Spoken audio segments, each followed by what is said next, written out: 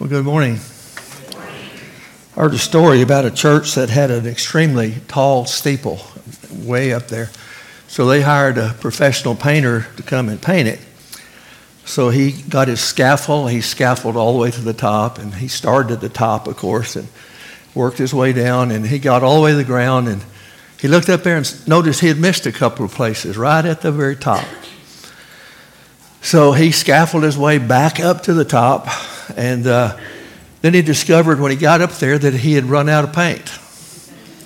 Rather than go all the way down to the bottom for more paint, he looked around. Nobody was looking. So he took his water jug, poured it in the paint, stirred it up, hit those spots. All at once there was a clap of thunder, lightning. The voice came out of the clouds saying, "Repaint, you thinner."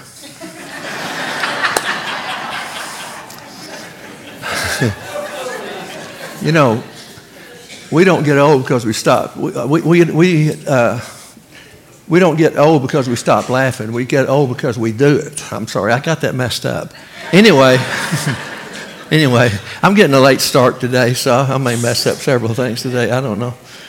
Let me say a couple of things. Next Sunday, I will be here next Sunday. Then the following Sunday, I will be out. I'll be in my hometown going to, listen to this, my 60th class reunion. And you know what I don't like about going? I don't like to go to those things because I have to hang around with all those old people. I mean, it is disgusting. And then I will be back the 18th, and then that will be our last Sunday together as interim, but hopefully not our last Sunday together. Okay? All right. I may need this in a minute. I've kind of had a little knee issue going here. And I'm not as old as Charles Stanley, but Charles Stanley sits on a stool now. Have you noticed that? So I just want to see something. How many of you brought your Bible today? Hold it up. Wow, I'm impressed. Look over here. Look at these young people. I'm impressed. Okay, all right, good. When I'm preaching in a non-Baptist church, I usually say, open your Bible. If you don't have one, there's a Baptist close to you. He'll have one. Look on with them, okay? Now, when I say open your Bible, they open their phones, their laptops. I want you to open your Bible to the book of John, chapter 14, and then just keep it open. Just keep it open today, okay? John chapter 14, we're going to read a few verses here, then we're going to skip around and read some more verses in the book of John. John chapter 14, verse 12. Truly, truly, Jesus is speaking. Truly, truly, I say to you, he that believes in me, the works that I do, he will do also, and greater works than these he will do, because I go to my Father. Do you suppose he meant that? Do you think he meant that? Do you think he means it for us today? Or is it just for them? Greater works shall you do, because I go to my Father. Well, he's going to tell us why that's going to happen. Look down to verse 16. For I will ask the Father, and he will give you another helper, and that he may be with you forever. Now, when he gives the Holy Spirit to us, how long does the Holy Spirit stay with us? Till we mess up? Or does he stay with us forever? It says he stays with us forever. The Bible says even when we're unfaithful, he remains faithful. Verse 17. That is the Spirit of truth, whom the world cannot receive, because it does not see him or know him. But you know him, because he abides with you and will be in you. The difference between the Old Testament and the New Testament is this. In the Old Testament, the Holy Spirit abide with the people. But in the New Testament, after the day of Pentecost, the Holy Spirit abides in the person. Old Testament, he abided with the people. New Testament, after Pentecost, he abides in the people. Let's keep reading. Look over on verse 26, the same page.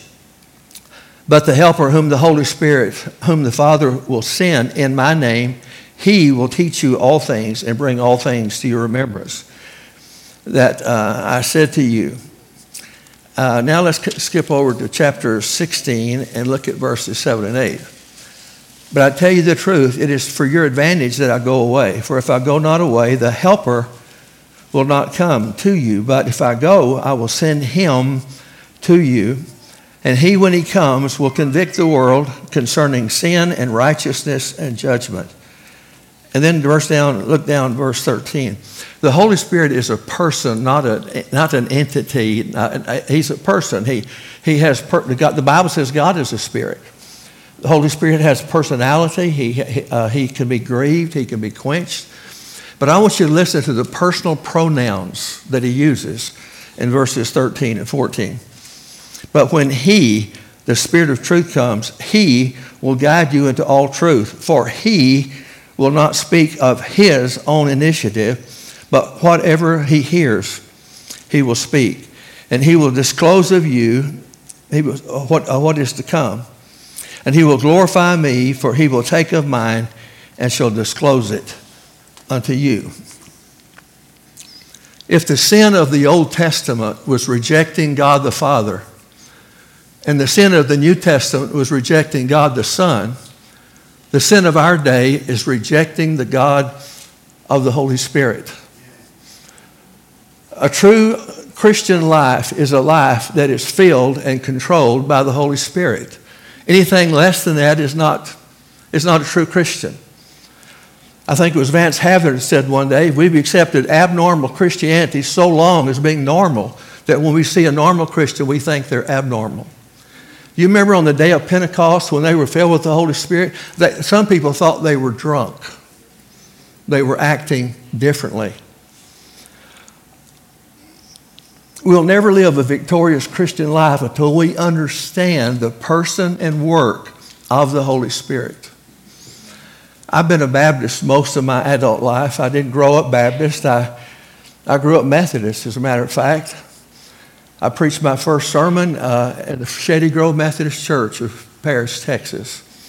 But as I began to study the Bible, I realized I had many more things in common with Baptists than I did Methodists, so I made that switch. I was licensed to preach by First Baptist Church, Sulphur Springs, Texas. I was ordained to the gospel ministry by the Ross Avenue Baptist Church in Dallas, Texas. I was educated Baptist. I graduated from Dallas Baptist University with a degree in biblical studies. I graduated from Southwestern Seminary with a master's degree. But I believe that. I believe pretty much like Baptists. I mean, all Baptists kind of have their own opinion about things. If I ever get in trouble, it's because I believe more than what Baptists believe. Okay, I get a little bit more sometime, and that gets me in trouble. But I believe to a large degree, listen carefully, I believe to a large degree Baptists have neglected over the years to teach about the Holy Spirit. They have neglected to teach about the gifts of the Holy Spirit. Consequently, the church today is what I said last Sunday, 85% in decline. 85% of the churches in America today are in decline. Now, what we've done is we started teaching the Holy Spirit, but we teach him as the doctrine, not as a person. Again, I have 2 degrees, one from university and one from seminary, but in neither one of those schools, both Baptist schools, neither one of those schools ever offered me a course in the Holy Spirit.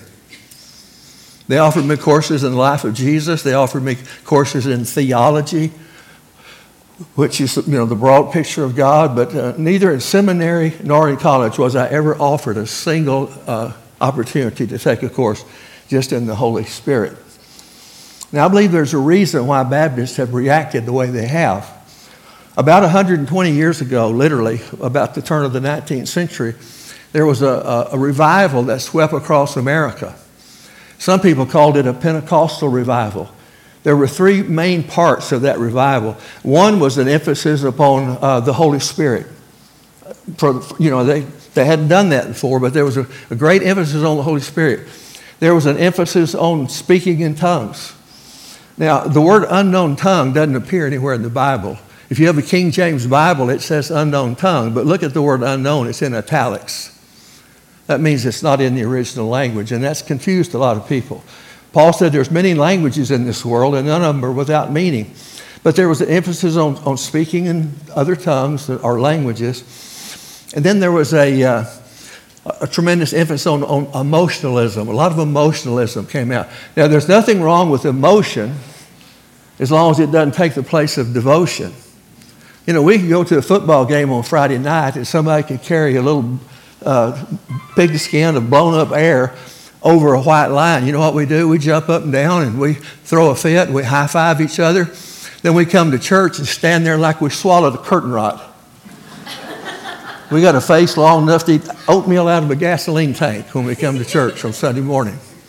There's nothing wrong about being excited, but we simply ought to be excited about the right things. Well, because many mainline denominations thought this revival, Pentecostal revival you might call it, was a little excessive, they backed away. Southern Baptist was one of those denominations. They backed away from the Holy Spirit. Again, rather than teaching the Holy Spirit as a person, we started teaching the Holy Spirit simply as the doctrine, and quit teaching altogether the gifts of the Spirit. In fact, in many cases, even denied those. But we need the power of the Holy Spirit in our day. We need the power of the Holy Spirit as much today as we ever have. But again, I think there's still a lot of excess in some areas. I think especially with tongues, I think there's some denominations that, and I've talked about this a few weeks ago when we talked about spiritual gifts, that put too much emphasis there. They say you're not even a Christian if you can't speak in tongues. They say you're not even a Christian if you can't speak in tongues. Others say you're not filled with the Spirit if you can't speak in tongues. I remember I had a man come to my church one day, and I knew when he came he was Pentecostal. But the next day I called him and asked him, I said, how'd you enjoy the service yesterday? Oh, I won't be coming back. I didn't see any evidence of the Holy Spirit. In other words, he didn't hear anybody speak in tongues. Well, listen, if the Holy Spirit came to bear witness to Jesus, and you heard about Jesus in that service, then the Holy Spirit was present. See, if you say, well, if I don't hear somebody speak in tongues, if that's the evidence of the Holy Spirit, then you got the Holy Spirit bearing witness to the Holy Spirit. And that's not what the Holy Spirit came to do. Holy Spirit did not come to bear witness to himself. The Holy Spirit came to bear witness to Jesus. So, when you have a church that is, the Holy Spirit is active in that church, we're going to be talking about Jesus. We're going to be emphasizing Jesus. That's what the Holy Spirit came to do. He said, I've not come to emphasize myself, but I've come to emphasize him. Again, we saw that in chapter 15, verse 26. So, but again, I've been in churches where all they wanted to talk about was the Holy Ghost, the Holy Ghost, the Holy Ghost. I don't know why in the world King James translated that ghost. The Holy Spirit is not a ghost. He is a person. And again, he came not to draw attention to himself, but to draw attention to Jesus. So, let's look at that. So the first thing the Holy Spirit does is he comes and he bears witness to Jesus Christ. Okay? He emphasizes Jesus Christ. What about the Holy Spirit and the unsaved person? Well, listen to what it said in chapter 16 and verse 8. It said, and he, when he comes, will convict the world concerning sin and righteousness and judgment. You're not going to get saved without the Holy Spirit. If you have a church that quenches the Holy Spirit and grieves the Holy Spirit and doesn't even want to talk about the Holy Spirit, you're not going to have people saved in that church. Because people aren't going to get saved. The Holy Spirit is the person who convicts the person of sin. So the Holy Spirit needs to be free in our churches. But you'd be surprised the number of people that have told me, let's don't talk about the Holy Spirit, let's just talk about Jesus. Well, you can't talk about Jesus without the Holy Spirit, because the Holy Spirit is the one who makes Jesus real. Okay? So what about the Holy Spirit then in the life of a believer? Now, there are 5 things I think takes place. Again, this is my opinion, but I think it's scriptural, that happen when a person gets saved. Number 1, when a person gets saved, you get born of the Spirit. John chapter 3, verse 3. Except a man be born again, he cannot see the kingdom of God. When we're born again, God's Spirit in heaven comes to inhabit our spirit, and we're changed.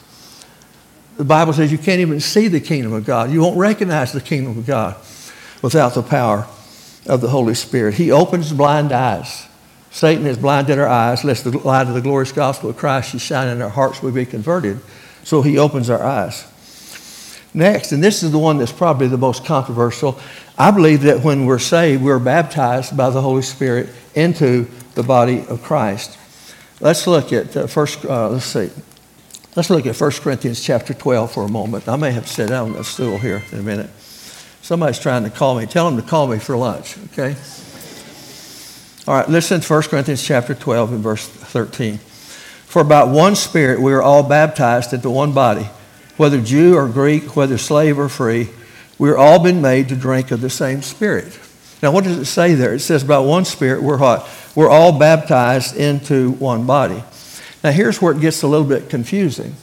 In Matthew chapter 3 and verse 11, John the Baptist said when Jesus is going to baptize us in the Holy Spirit and with fire. So normally when somebody says to you, have you ever been, I think I'm going to give up. When somebody says, have you ever been baptized in the Spirit, they're probably asking you, honestly, have you ever been filled with the Spirit? And let me go on with that, because when you're baptized into something, you're immersed into that, okay? I mean, you're just immersed into that. Okay, but when you get to Acts, it doesn't say that they were baptized in the Spirit. It says they were what? It says they were filled with the Spirit. Acts chapter 4, verse 29 says it again. And they were all filled with the Holy Spirit and began to speak the word of God with boldness. This time there's no mention of some tongue they didn't understand, but they spoke the word of God with boldness. So we'll talk about that some a little bit later, but to me, when you talk about what is the evidence of being filled with the Holy Spirit, well, the evidence ought to have something to do with the purpose. Am I right or wrong? The evidence ought to have something to do with the purpose. Well, what's the purpose? Jesus said, the Bible says, when we receive the Holy Spirit, we will become what? Witnesses unto Him in Jerusalem, Judea, Samaria, and the uttermost parts of the world. So to me, one of the evidence, the most important evidence of being filled with the Holy Spirit is a changed life, number one. But secondly, we become a witness for Christ. Yet I know a lot of people that claim to have the gift of tongues who wouldn't walk across the street to tell somebody about Jesus. There's something wrong with that theology. Something desperately wrong with that theology. So He places us into the body of Christ. Number 3, we are indwelt by the Holy Spirit. Now let's turn. Well, let's look. I'll turn if you want to. You can go with me. 1 Corinthians chapter 6. Well, let's quote it. 1 Corinthians chapter 6, verse 9. Know ye not that our body is the temple of the Holy Spirit, whom we have from Him, and we're not our own. We have been bought with a price. Therefore, we're to glorify God with our members. The Holy Spirit comes to indwell our person, our body, when we get saved. Number 3, we're sealed by the Holy Spirit. Ephesians chapter. I'm running a little bit late. That's why I'm kind of hurrying myself. I need to slow down a little bit. We are Ephesians 1:14. Let's read that. No, we're kept by the Holy Spirit. Okay, Ephesians. Let's just read 13. In Him we also, after listening to the message of truth, the gospel of our salvation, having also believed, you are sealed with Him, that is the Holy Spirit, until the day of promise. So we're sealed by the Holy Spirit when we get saved. We're sealed from what? He seals us. Jesus put it like this: my sheep hear my voice, I know them, they follow me, and I give unto them eternal life, and they shall never perish. Neither shall anyone pluck them out of my hand. For my Father who gave them to me is greater than all, and no one is able to pluck them out of my Father's hand. I and my Father are one. He seals, the Bible says He seals us until the day of redemption. Paul said, I know whom I've trusted, and I'm persuaded He's able to keep that which I've committed to Him against that day.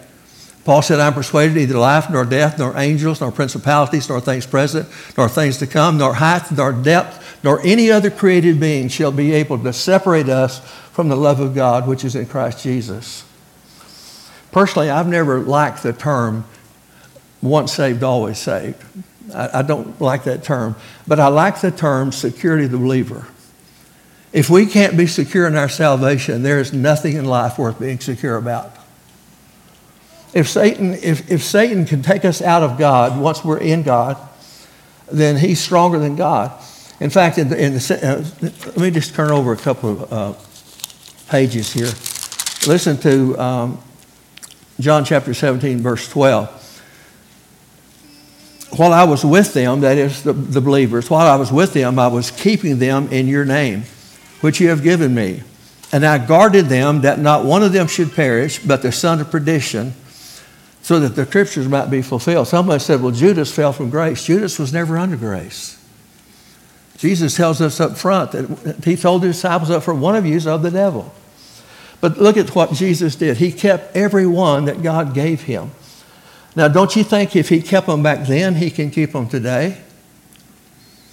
I believe in security for the true believer. I believe that very strongly. I believe when we're saved, we're sealed by the Holy Spirit until the day of redemption. Now, while all this is true, and I believe it's true, as I've said many times in my humble but accurate opinion, the Bible still says this in Ephesians chapter 5 and verse 18. But be filled with the Holy Spirit, speaking to yourself in psalms and hymns and spiritual songs, singing and making melody in your heart unto the Lord. Now, there's two imperative commands there. The first imperative command is, do not be drunk with wine. Now, Baptists have always emphasized that, no alcohol. The church that I'm a member of right now is a Baptist church, but if you say that you drink a glass of wine every once in a while, you can't be deacon in that church. No alcohol. Alcohol destroyed my life as a kid. Alcohol took a daughter from me at the hands of a drunk driver, but I cannot go to the Bible and honestly tell you that the Bible forbids the consumption of alcohol. It forbids drunkenness. It forbids drunkenness, and it warns us about the danger of alcohol. But as Baptists, we've always said, leave that stuff alone and all that kind of. But we haven't emphasized the other part. Yes, it says be not drunk with wine, but it also says be filled with the Holy Spirit. How would you feel if you came home and one of these kids right here said to you, you know what? Our Sunday school teacher this morning was loaded. I mean, they were drunk, staggering around the room. Boy, you would be on the phone or somebody would be paying a price. But what if they come home and said, Dad, I don't think my Sunday school teacher is spirit-filled. The same verse that says don't be drunk says be filled with the Holy Spirit. Now, why in the world would he make that comparison? Why would he compare something as precious as the Holy Spirit to being drunk? He's not comparing it, he's contrasting it. See, here's the deal. When you're drunk, what are you? You're controlled by something. You're controlled by the alcohol that you've consumed, right? It affects your vision. It affects your ability to walk, to think, to reason, to rationalize. He says, don't do that. Don't let alcohol do that to you. Alcohol will destroy your life if you let it. And yes, I'll go ahead and say the best way to prevent it is to leave it alone. Just leave it alone. But here's the thing. But in the same way, he says, don't let alcohol do that to you, but let the Holy Spirit do that to you. Let the Holy Spirit control your mind. Let the Holy Spirit control what you see with your eyes, what you hear with your ears. Let it control your life. So our behavior should then be controlled by the Holy Spirit. And there's several reasons for that. Number one, and I don't think we really have to go any further than this, he commands it. This is an imperative. Don't be drunk with wine, but be filled, be controlled by the Holy Spirit. Now, for one reason we need that is because we need the power to know the Word. We need the power to know the Word. What did the Scripture tell us a moment ago? It told us that Jesus, well, look at 14:26. Let's go back. That's why I told you to keep your Bible. 14:26, what did it say? For the helper whom the Holy Spirit, whom the Father will send to you in my name, he will teach you all things and bring all things to your remembrance, what I said unto you. So the Holy Spirit then is our teacher. The Bible is a spiritual book. It has a spiritual author. It was written by holy men as they were moved by the Holy Spirit. It's filled with spiritual truth. But listen to what Paul said about the natural man. The natural man receiveth not the things of the Spirit. It says they're foolishness to him. How can he know them? I remember when I was struggling with the Lord before I was saved, I was obsessive in reading the Bible. I knew somehow intuitively that what I was looking for was in that Scripture. But I'd read along and all at once I'd realize I don't have a clue what this means. I don't have a clue. Then I came across that verse one day. It says only a spiritual person is going to understand this.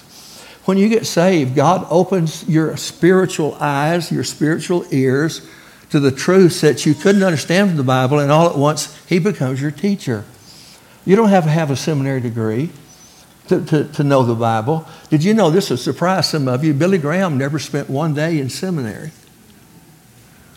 You don't have to have a seminary degree to understand the Scripture. But you need the Holy Spirit. You have to have the Holy Spirit. He's our teacher. Number two, we need the power of the Holy Spirit to live what we read, what we know. The Bible's not just a book to be read, it's a book to be lived. James 1:22 says that we're to be doers of the word and not just hearers only. We're to be witnesses for Christ. That power to do that comes from being like Jesus Christ, okay? And again, the Holy Spirit says when the Holy Spirit comes, it becomes part of our life, we will be like Jesus. He said, He will glorify me. And so, you know why the disciples were called Christians? The Bible says they were first called Christians at Antioch. In deaf language, this is a Christian. The nail-scarred hands. That's a person, okay? Because they reminded people of Jesus. They called him a Christ person. Christ person. Because they reminded... let me ask you a question. How many people do you remind of Jesus? When people are around you, are they reminded of Jesus? You know, I ought to be able to say, somebody came in here during the invitation and said, hey, I want to know what Jesus is like. I ought to be able to say, well, go follow Sean this week. Or any of these guys. Go follow them. Listen to them. Watch them live their life. And you'll see what Jesus is like. Amen? Or oh me. But the truth is, some of us, and Sean, I'm not talking about you. I've never followed you around, number one. Some of us are telling lies about Jesus, aren't we?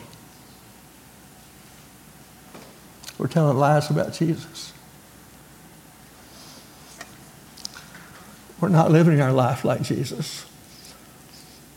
You know, Jesus said if somebody comes to you and slaps you on the face, what are you supposed to do? Turn the other cheek. Do you do that easily? If somebody comes to you and says, walk a mile, walk 2 miles. There's people I'd like to kick an extra mile. The Bible says you're to love our enemy. I've had trouble loving church members over the years. The Bible says if somebody comes to you and asks you for your coat, give them your shirt also. That's what Jesus is like. But you know, I've discovered, I don't know about you, but I can be awfully selfish at times. I don't want to do those things. But I want people to see Jesus in me more than anything else. More than anything else in this world. I want people to see Jesus in me. What is the evidence of being filled with the Holy Spirit? This denomination says this denomination says that. Let me tell you what I think. That baby's not bothering me. You just go ahead and stay. That baby's not bothering me at all. I'm just glad they're here. The Bible says the fruit of the Spirit is love, joy, peace, long-suffering, gentleness, kindness, meekness, and self-control. You want to know what Jesus is like? He's all of those. He's love, he's joy, long-suffering, gentleness, peace, self-control. He's all of those. So if you want to know what Jesus is like, there it is right there. And Jesus gives us the power to do that. We don't have the power to do that by ourselves. And so when we're filled with the Holy Spirit, we don't call attention to us. We call attention to Jesus. Amen? I was in a conference several years ago in Bartlesville, Oklahoma. I forgot the even name of the conference, what it was. But it was, I remember there were 4 speakers, 5, I think. Jack Taylor was one, Manly Beasley was one, Ron Dunn was one, and I can't remember the others. All those men I've learned to know by name, and I've had them all speak in my church at one time or another. But toward the end of the conference, I remember one of them was speaking, and he said, I want you to bow your head for a moment. He said, how many of you are not satisfied with the life you're living right now? Would you lift your hand? Well, here I am. I'm a preacher, ordained preacher, been to seminary.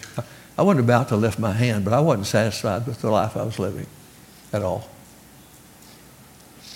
He said, just hold your hand up if you're not satisfied with the life you're living right now. If there's not as much power in your life as you think there ought to be, not enough joy in your life, all these things that the fruit of the Spirit. Well, finally, I did what any good Baptist preacher would do. I peeked. And I saw that most of the preachers in that auditorium, their hands were up. So, selfish me, I finally lifted mine. I wasn't happy with my life.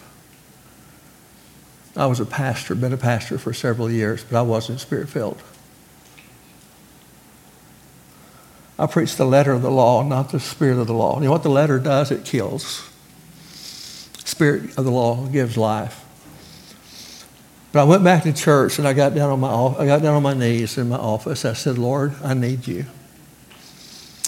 I need you in my life.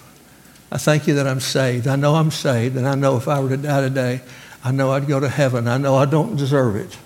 I'll never deserve it. You paid that price for me. But Holy Spirit, I want you to come into my life. And I want you to fill me. Did I speak in tongues? No.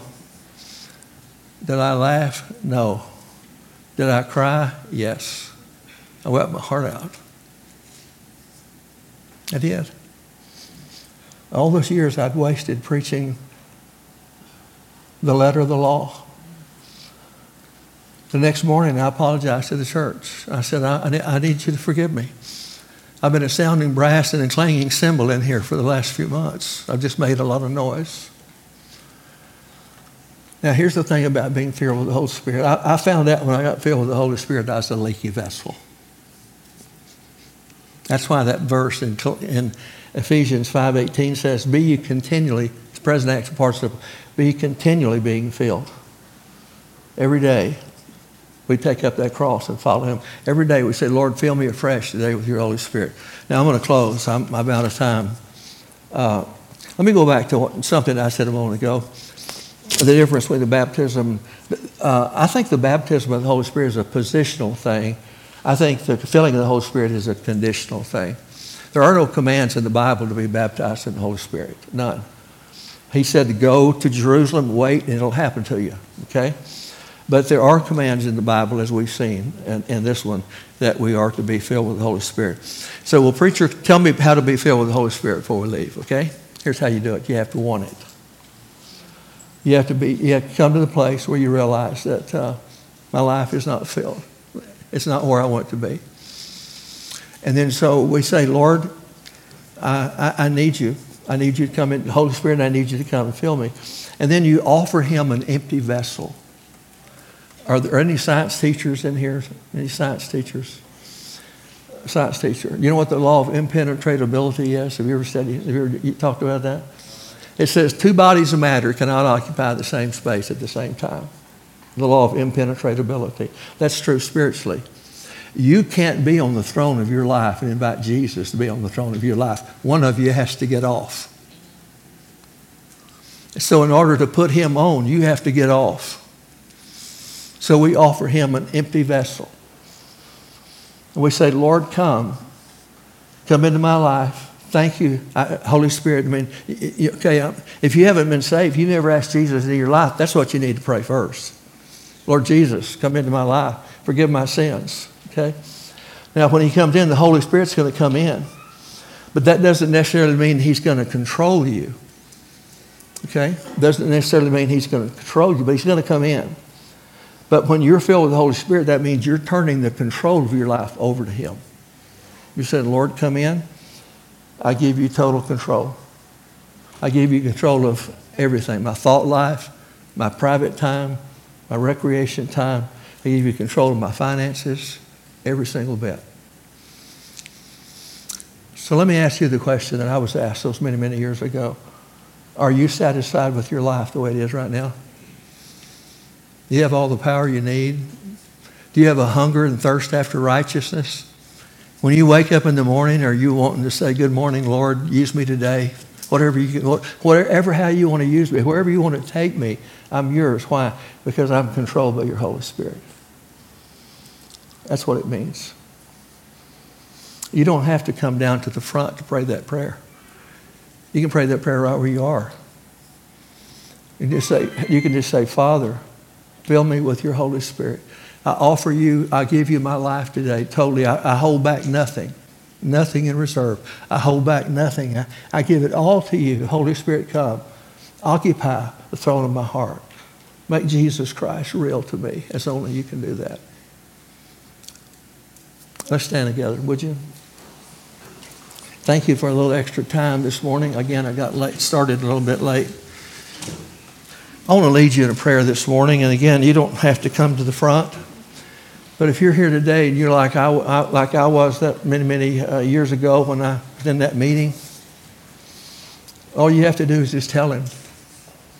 The Bible says, if we being evil know how to give gifts to our children, how much more will he give the Holy Spirit to those who ask him?